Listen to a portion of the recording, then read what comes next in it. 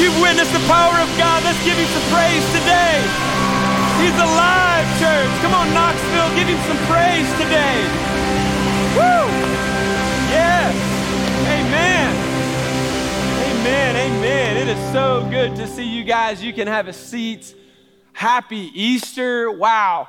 What a great, great day that we've been able to gather today, and great music as we focus in on the Lord. How many of you guys are baseball fans? Any baseball fans in the room? All right.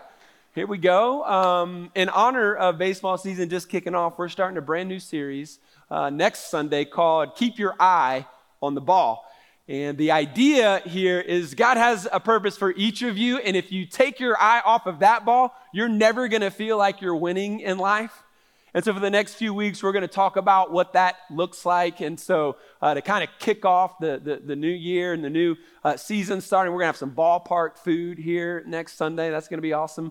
And a good hot dog, right? You can't beat that. And we're going to also encourage you guys to wear your favorite ball cap. Support your team, right? I want to see, no fighting, but we want to see who you're rooting for just to have some fun. You're going to want to be here next week. It's going to be a home run, right? Okay.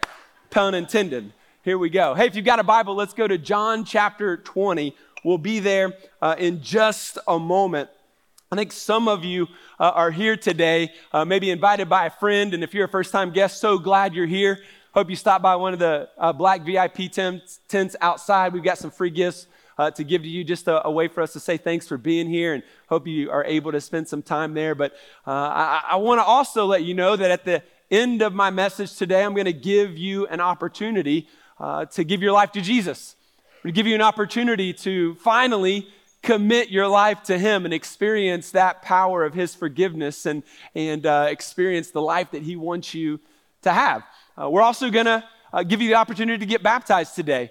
And so the water is warm, the sun is shining outside, we're ready for you. We got towels, we got clothes, we got everything that you need, hair dryers if you're a hair dryer kind of person, and we're going to be videoing this, live streaming it, so no excuses. Knoxville, we're baptizing there as well in the atrium, and so going to be an opportunity for you to do that at the end of the message. I hope some of you will take advantage of that opportunity, and I think it's important because a lot of you come in today and you're kind of stumbling through life. You don't really have a purpose. You don't really know what that purpose is for your life, and you're just kind of hanging on and just kind of doing life, and it's just kind of mundane. And you're trying to just kind of figure it out. And you come in today with a lot of doubts about Easter. Is it really real? You have a lot of doubts about God. Is God even real? You have a lot of doubts about the Bible. I mean, can I really believe this book? And so there's a lot of doubt in the room. And to be honest with you, we've all had doubts. I mean, I had my fair share of doubts, and I think it's important that we do something with that doubt. It's really sad to me when I talk to people and they've had doubts about Christianity or Jesus for a long time, and they haven't actually investigated like the four main gospels themselves. They haven't read the Bible for themselves. They don't talk to mature Christians. They just kind of watch the crazy Christians they see on social media and say, well, that's how they all must be. And so they listen to maybe, one person in their life that kind of shared with them something different. And they never really took the time to investigate, the accounts of Jesus and to really wrestle with these important, deep questions. I want to help you do that today. I want to encourage you to do that. I think it's important that you wrestle with that. If it's true, then it's life transforming, but the reality is a lot of us come in here today with those doubts, and those doubts begin to build up walls in our life. It's like one brick at a time that we don't necessarily intend to do this, but over time with those doubts, we build this brick wall around our heart, and it's kind of like this resistance towards the things of God. It's a resistance towards Jesus, and it builds over time, but I really do think that it begins with doubt. I think doubt is at the beginning of that, and that doubt then is beginning to intercede with a lot of things that we experience in life, like suffering. We experience suffering, and we look at the suffering of the world, and we say, how in the world could a good God be good with all this suffering around the world? And we struggle with that, and if we don't deal with it appropriately, it just continues to build this wall in our life. And then on top of the suffering, we have our pride at play. And our pride says, look, I don't need God. I can be good without him. I can live my life without God. And so pride continues to build the walls around our heart, and then we believe lies. There's all kinds of deceit in the world today, right? People lying about various things, and if we're not careful, we'll be deceived. And some of you walk in, and part of the wall that you have around your heart is that you've believed the lie about who Jesus is, or about what Christianity is all about, or about the Bible, and so your doubt has turned into believing lies or in your life. You know, the professor told you, well, the Big Bang Theory is how it all started, and you're like, okay, well, what happened before that? Well, that's not an important question. You just got to believe. You know, it's like, oh, okay, you know, and just kind of go along with it. But that begins to build up that wall even further. And then on top of that, you know, we then start to deal with Christians.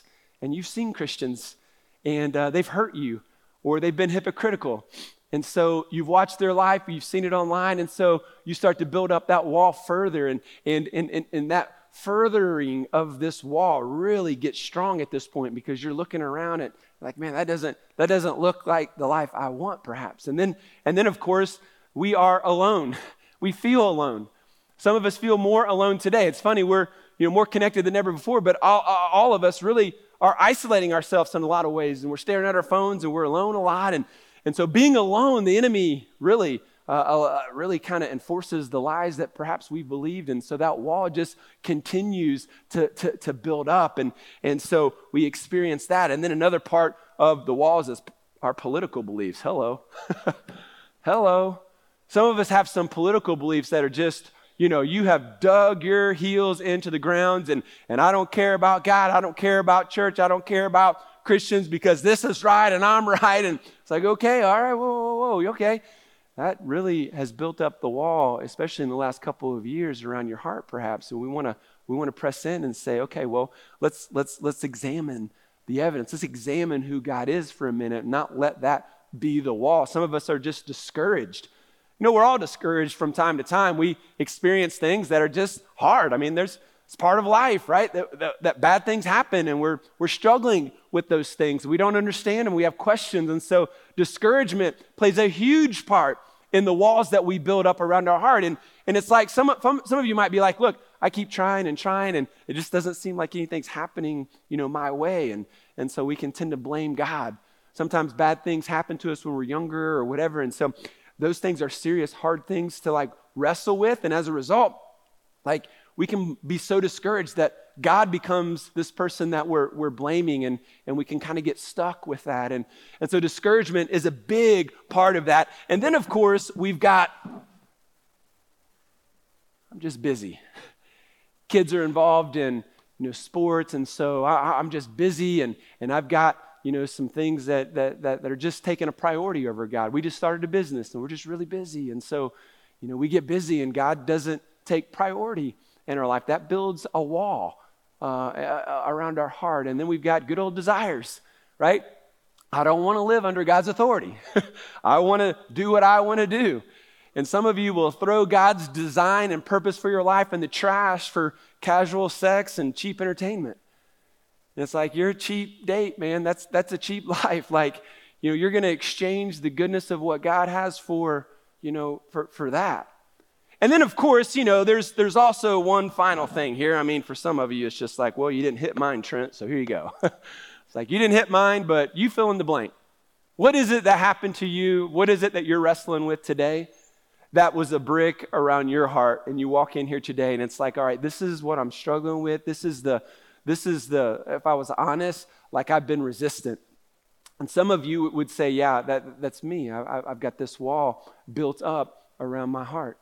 And so my encouragement for you today is that we would start with really something challenging. Maybe you've never prayed to God, but I want to encourage you to just say a one-sentence prayer today that in the Bible, there's some one-sentence prayers God does some incredible things with. And I think if we say this, mean this, and talk to God, I think he'll answer it. And so I hope you'll be bold enough to pray this prayer with me. And I want to pray this as well. But I wonder if we would say, God, break down the walls and let me hear from you. I wonder if you'd be bold enough to tell God that today here in Maryville and in Knoxville. In fact, let's read it together. Ready, Knoxville? Let's read it together. Ready? God, break down my walls and let me hear from you. See, I think that's part of the struggle that some of you are experiencing. Like you haven't broken these walls down to truly listen to the voice of God. I believe he wants to speak to you today. I believe he has a word for you today.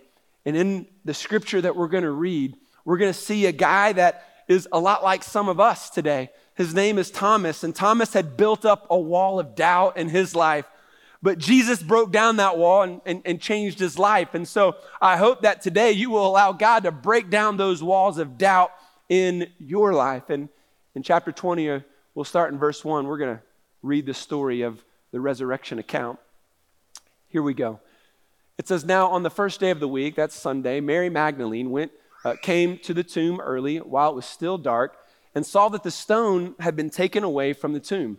So she ran and went to Simon Peter and the other disciple, the one whom Jesus loved, and said to them, they have taken the Lord out of the tomb, and we do not know where they have laid him. So interesting that at the very beginning here, we've got to realize that they were not expecting the resurrection. They were surprised by this. They weren't like waiting for Jesus to come back to life on the third day. They were clueless. And so when they go to the tomb to treat his dead body, they discover that the tomb is empty. And their initial thought was, well, somebody has stolen his body. Now, if you're writing this story to try to convince people to believe in Jesus, the chances of you doing it this way aren't very high. Like you don't want to make yourself look ignorant like they do. And you wouldn't be this honest to twist it around like this for the most part. And so it's interesting. And then the next passage, it's verses 11 through 18. Mary Magdalene is there and she's crying, she's weeping. And a gardener is standing near and the gardener says, why are you crying? And she says, well, they've taken Jesus's body. And he says, Mary, hello. And she looks up at this gardener. Well, it's Jesus. And so Mary Magdalene is the first person to see the resurrected Jesus, which is astounding when you think about it, because she is a woman who was possessed by demons, right? The psychological and emotional trauma that Mary had gone through, and the rumors and the reputation that she had in the community as the crazy person.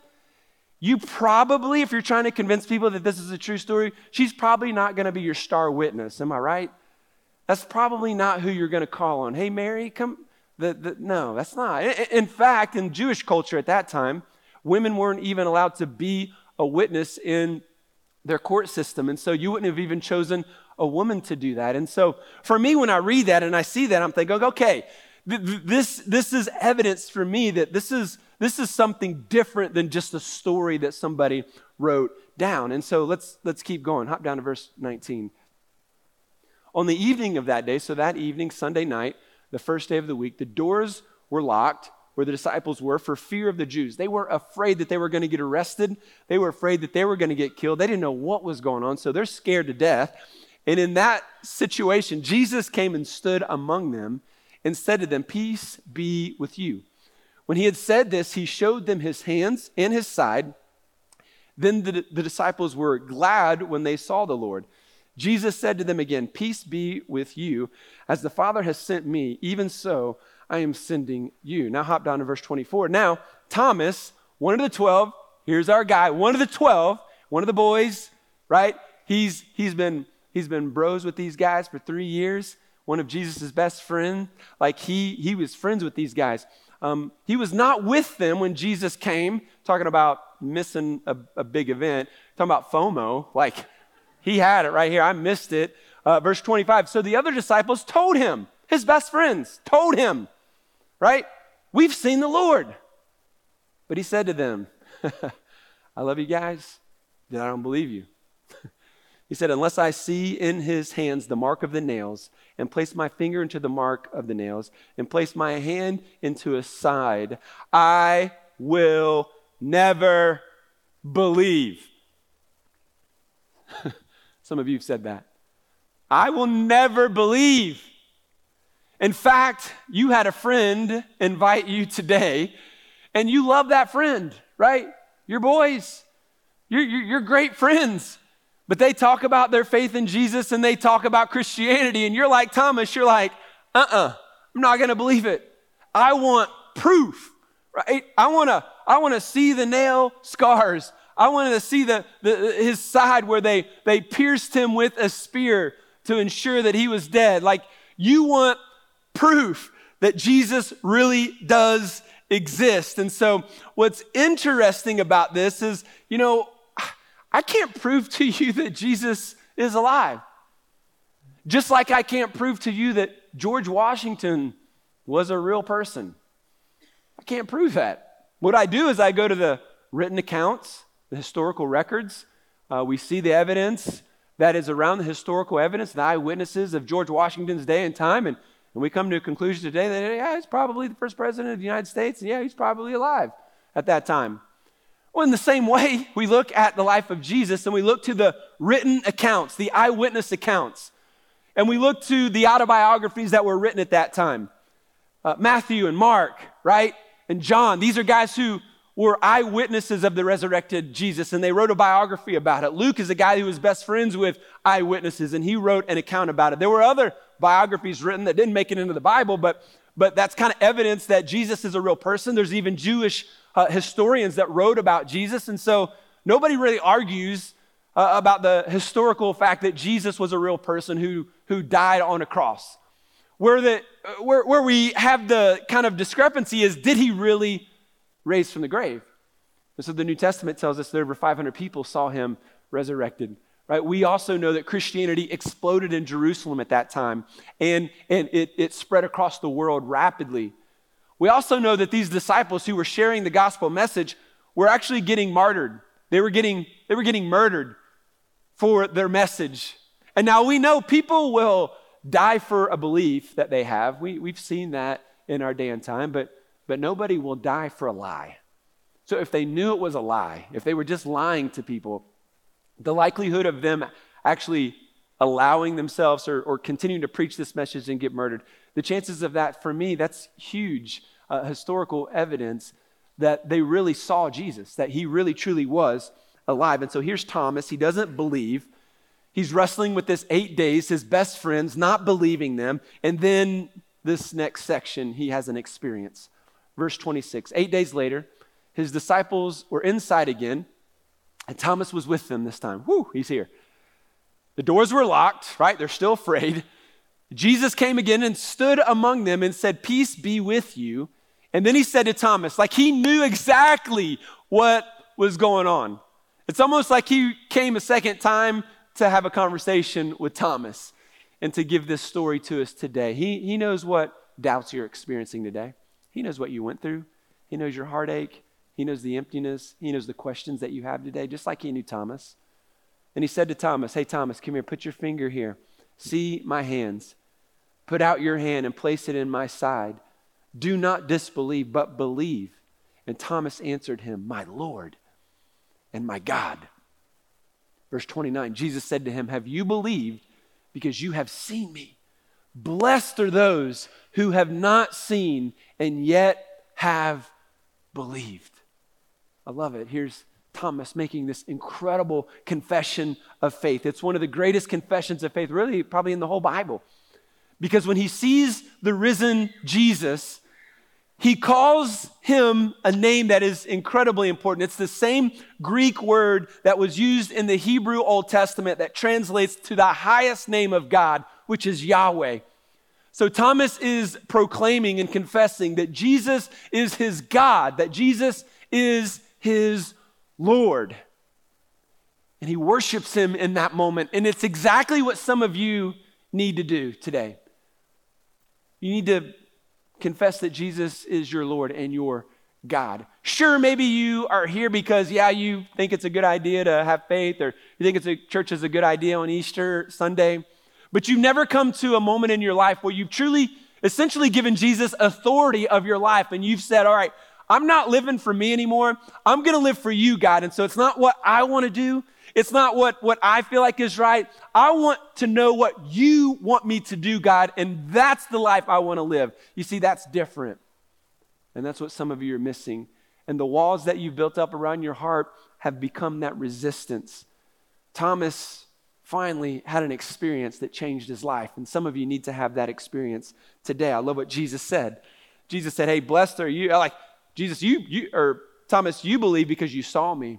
But blessed are those who have not seen and yet have believed. That's you and me. We haven't seen him face to face, right? But blessed, Jesus said, are those who haven't seen me and yet have believed. Blessed are those who are willing to look to the evidence and search the truth and lay down their doubts and tear down their walls that they've been building for years and believe that Jesus is the Son of God who died for your sin and offers you forgiveness today. He offers you new life today and the hope of heaven. He offers you purpose and meaning. Nothing in the world can give you that apart from faith in Jesus. Blessed are those who haven't actually seen him but believe.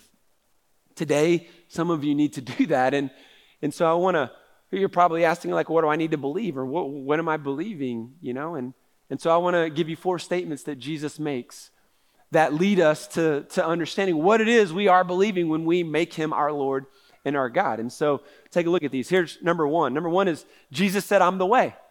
I'm the way, I'm the truth, and I'm the life. And no one comes to the Father except through me. This is a very, very exclusive statement. And really, this kind of makes our culture really angry because our culture is like, well, just, you know, if you're going to believe in the God thing, many roads lead to God, so just choose your faith. But if you actually do the research and the study of the world religions, if you actually dive into what they teach, they all contradict one another. So it's impossible logically for all of them to be correct, right? And so Jesus comes on the scene and he says, I am the way. I'm the way to God. I'm the way to forgiveness. I'm the way to heaven, right? And so if we're going to experience forgiveness in heaven, then we must come to Jesus. Essentially, Jesus is saying, I was sent from heaven on a rescue mission for you. See, sin has separated us from God. We're all sinners. We know that. We've all messed up. We're not perfect. I've never really met anybody that said, well, no, I've never really messed up. Like, we all get that we have sin in our life. And because sin has entered the world, we have a sin nature. We have a proclivity to sin. Right? And so that's just there. And the bad news is that sin breaks things. It broke this world. It broke our relationship with God. It breaks relationships around us. We feel it. It's broken us financially. It breaks us emotionally. That's the devastating effects of sin. Sin physically is killing us as well. One day, we're all going to face death, right? Our spirit, though, has the opportunity to live forever somewhere. And so if we reject Jesus as the way, then we're choosing to be separated from him for all eternity. And so Jesus is on a rescue mission. He's living in this broken world. He's experiencing the same suffering and pain and all the things that we go through, and yet he never sins, making him the perfect sacrifice. And so he allows the people to arrest him. Jesus was beaten beyond recognition. He was nailed to a cross, crown of thorns placed on his head to ensure that he died. A guard took a spear and thrust it into his side. Usually they would break the legs of the guy on the cross to suffocate them, but because of a prophecy about Jesus, they didn't break any bones. But he physically dies on the cross, and then they lower him into a tomb. He died. But he wasn't just dying to be a good role model for us. It was much bigger than that. Jesus allowed them to kill him on the cross because he was taking upon himself the sin of you and I. He was taking and paying for the debt that you and I could not pay back to God. You see, because of our sin, we owe God something. We rebelled against God. And God is just and he is holy, and he cannot just say, all right, Trent, I know you sinned, but come on in, man. I love you. Noogie. He is a holy and righteous God. And here's the good thing. All the bad things that happen in the world, all the bad things that happen to you, they don't go unpunished. Ever. Ultimately, they get dealt with in this life, but ultimately they get dealt with in the future when Jesus returns. And so sin separates us from God, right? And Jesus is dying on the cross, paying the debt that we could not pay ourselves, right? And so he's saying, I'm the way to forgiveness. I took your place. I paid the debt that you couldn't pay, right? I can give you purpose. I'm the way to heaven. I'm the way to purpose. I'm the way to God. And so we have to trust in that death to pay for our sin, and then we can experience a relationship with God. And so he's essentially saying there's no salvation apart from him. There's no forgiveness apart from Jesus. And so if we're going to experience life and forgiveness in heaven, we've got to break down the walls of doubt and accept this statement from Jesus. Here's the second statement. Jesus said, I forgive sins. One example is in Luke 5, where he sees the faith of this group of men. And he says, man, your sins are forgiven.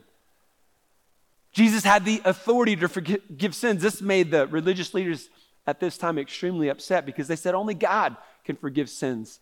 But Jesus comes on the scene as the God-man, God incarnate, and he is saying that I have the authority to actually forgive sins. And this is great news, that not only does he have authority to do this, but he offers that forgiveness to you and I.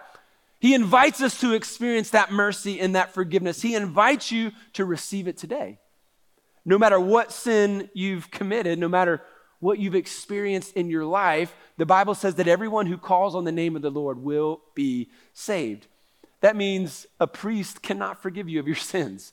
Never could have, never will be able to. I cannot forgive you of your sins. Hey, listen, you can't forgive yourself of your own sins. Only Jesus has authority to forgive you of your sins.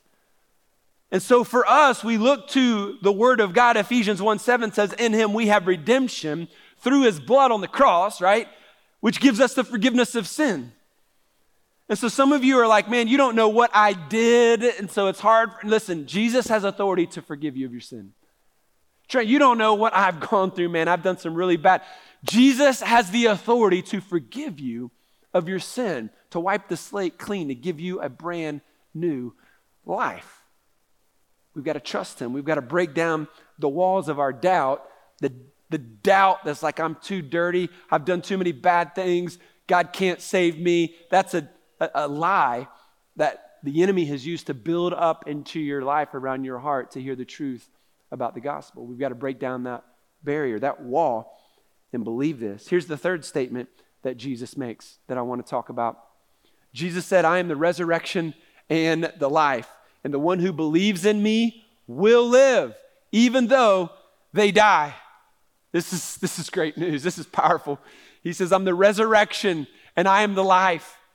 And so, yes, he rose from the grave. That's what we celebrate today. The Roman officials, they didn't want anybody to steal the body of Jesus, so they placed guards in front of the tomb to try to prevent that from happening. But the tomb is empty on Easter morning. Scripture says Christ died for our sins according to the scripture, that he was buried and that he was raised on the third day according to the scripture. He is the resurrection and the life, and all those who believe in him, even though we die, we will live. Here's great news. Death is a sad part of the human experience, right? Death is a sad part, for sure. But as a follower of Jesus, death isn't the end. It's only the beginning. Because as I've said, our spirit will live forever somewhere. And the choice is yours. Will you receive the forgiveness that God offers through Jesus, or will you reject him today? Will the walls around your heart continue to reject him? But when we receive him by faith, his death becomes our victory.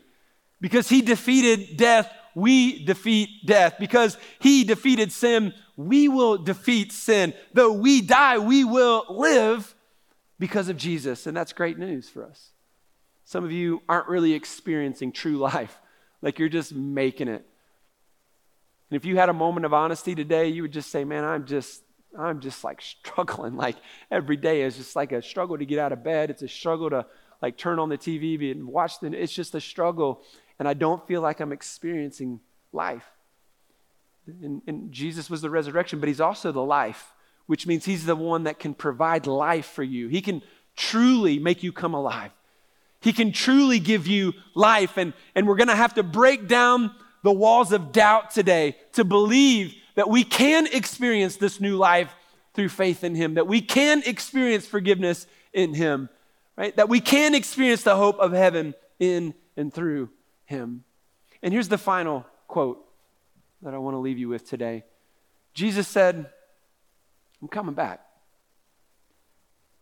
See, when you read the New Testament, you see that like the first time that Jesus comes to earth was to rescue mission, like to save us from sin. The second time Jesus returns, it will be to gather his people and to judge the world. Totally different scenario. It'll be too late at that moment to get right with God. That'll be the ending. And you know, when we look to this, we are troubled because we feel it. I mean, come on. You can't live in this country and be in tune with what's going on and not feel like there's some weird stuff happening in the world that we haven't, at least myself, hasn't experienced in my lifetime. And we look at all this, but if you've read the Gospels and you read the book of Revelation, you know that Jesus predicts that a lot of bad things are going to happen, like worse things than what we're experiencing now. We're going to see devastating wars that kill millions of people. We're going to see natural disasters that take place that kill millions of people. We're going to see global pandemics that wreak havoc on the earth. And Jesus says, look, even though you're going to see that what I'm telling you is those are signs that the end is near, right? We haven't experienced it yet, but we are waiting and looking because we know he's coming back. We know these things are going to have to happen. But in the midst of that, he says, I don't want you to be troubled. Even though, we think about that. Troubles us. Here's what Jesus says in John 14. Do not let your hearts be troubled, right? Don't let it be. He knows it's going to be tough. Don't let it be troubled. Why? Why, Jesus? I'm worried. I'm anxious. I got kids. They're growing up in a crazy world. What's happening? Do not be troubled. Here's why. Believe in God. Believe also in me. Faith. Faith anchors us. Faith anchors us in the midst of the trouble and the anxiety. Believe in me, he says. Believe in God, believe in me. My Father's house has many rooms. If that were not so, would I have told you that I'm going there to prepare a place for you? And if I go and prepare a place for you, I will come back and take you to be with me, that you also may be where I am. You see, Jesus is preparing a place for his followers today. And one day he will return. One day he will restore the brokenness of this world. He will gather his people and he will fix the brokenness of this world, and it will be paradise. When we look at this world, it feels hopeless today, but the hope that we have in Jesus is that he will make all things right. Heaven will win. Righteousness will prevail. Evil will be destroyed, right? What we are all longing for in some part of our DNA and heart, we want a good and better place. Jesus says, I'm going to give it to you. It's going to take some time, but I will return.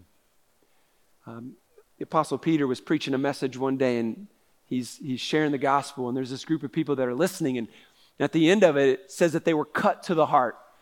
And what that means is there's just something special. You know, it's not my words or any preacher's words or Peter's words that were special that day in a sense, but it's really the Holy Spirit of God that moves in our life and like speaks to our heart. And sometimes it's just 1 second that we just kind of feel this is what I need to do.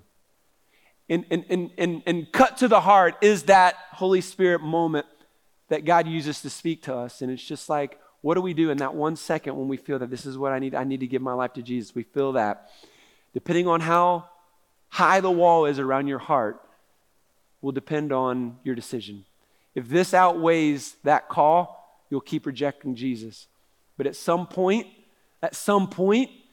there's a decision that has to be made if you're going to receive forgiveness and eternal life, and that is to knock down those walls and to do what God is calling you to do. So they were cut to the heart, and then it says, they say, how do we experience this salvation? How do we experience this forgiveness? And Peter says, repent and be baptized, every one of you, in the name of Jesus Christ for the forgiveness of your sins, and you will receive the gift of the Holy Spirit.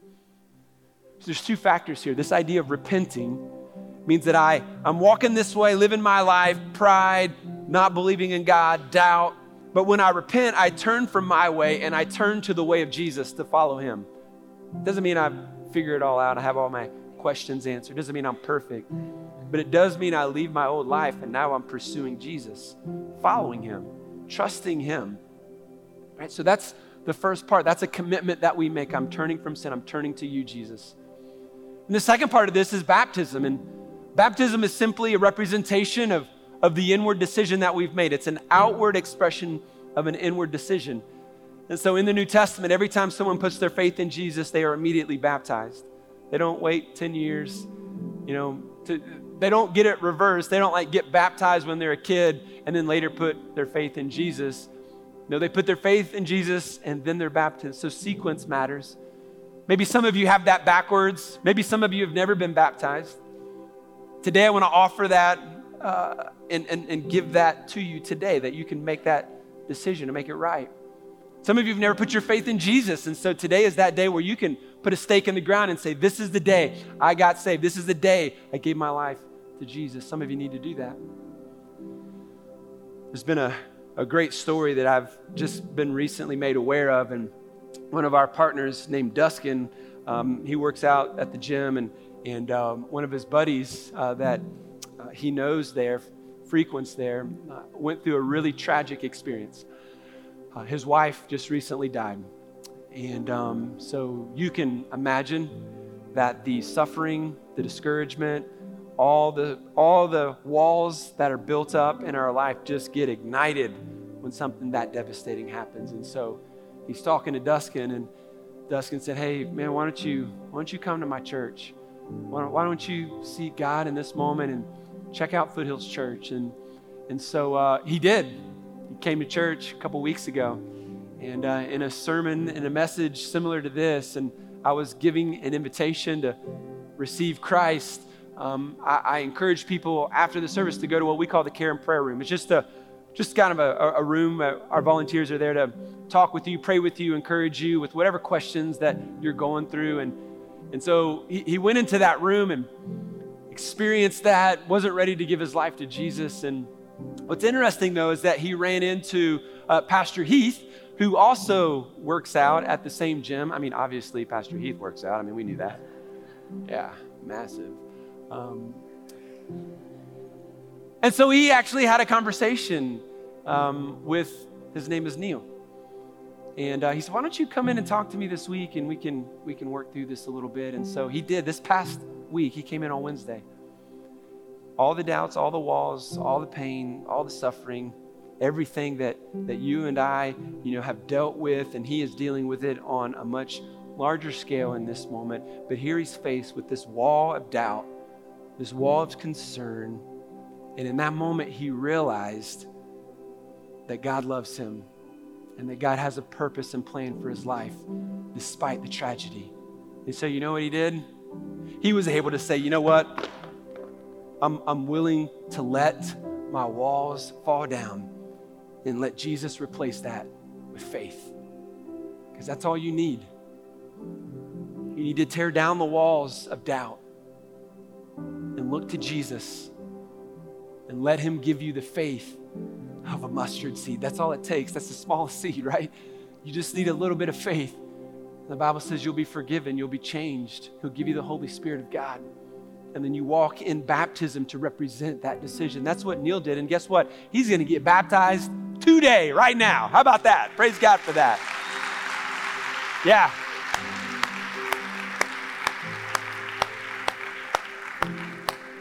And the truth is, some of you need to do the same thing. Some of you need to give up control. Stop resisting and fighting God, and finally let him break through and give you the faith that will transform your life today. I'm going to give you that opportunity. Would you just bow your heads, and if no one will leave, or try your best not to distract, and if your kids get a little anxious, would you just kind of slip out? Because this is like a powerful moment. This is a holy moment. Some of you need to make this decision today, and I want to help you with a prayer that will lead you in that decision. Not a magical prayer, just a helpful prayer that will lead you to make this decision. And so just simply tell this to God. Just say, Jesus, I confess that I am a sinner. Today, I believe you died on the cross for my sins. Just tell him, I believe you died on the cross for my sins. I ask you to forgive me of my sins. I believe you died for me and you rose again so I could live for you. Fill me with your Holy Spirit so that I can love and live for you. My life is not my own. Today, I give it to you. Thank you for new life. Amen. Thank you so much for watching this video. We'd love for you to like the video and leave a comment, and we also encourage you to subscribe and click the bell so you never miss a post from Foothills Church. To learn more about FC, just head to our website by going to foothillschurch.com or by clicking the link in the description below.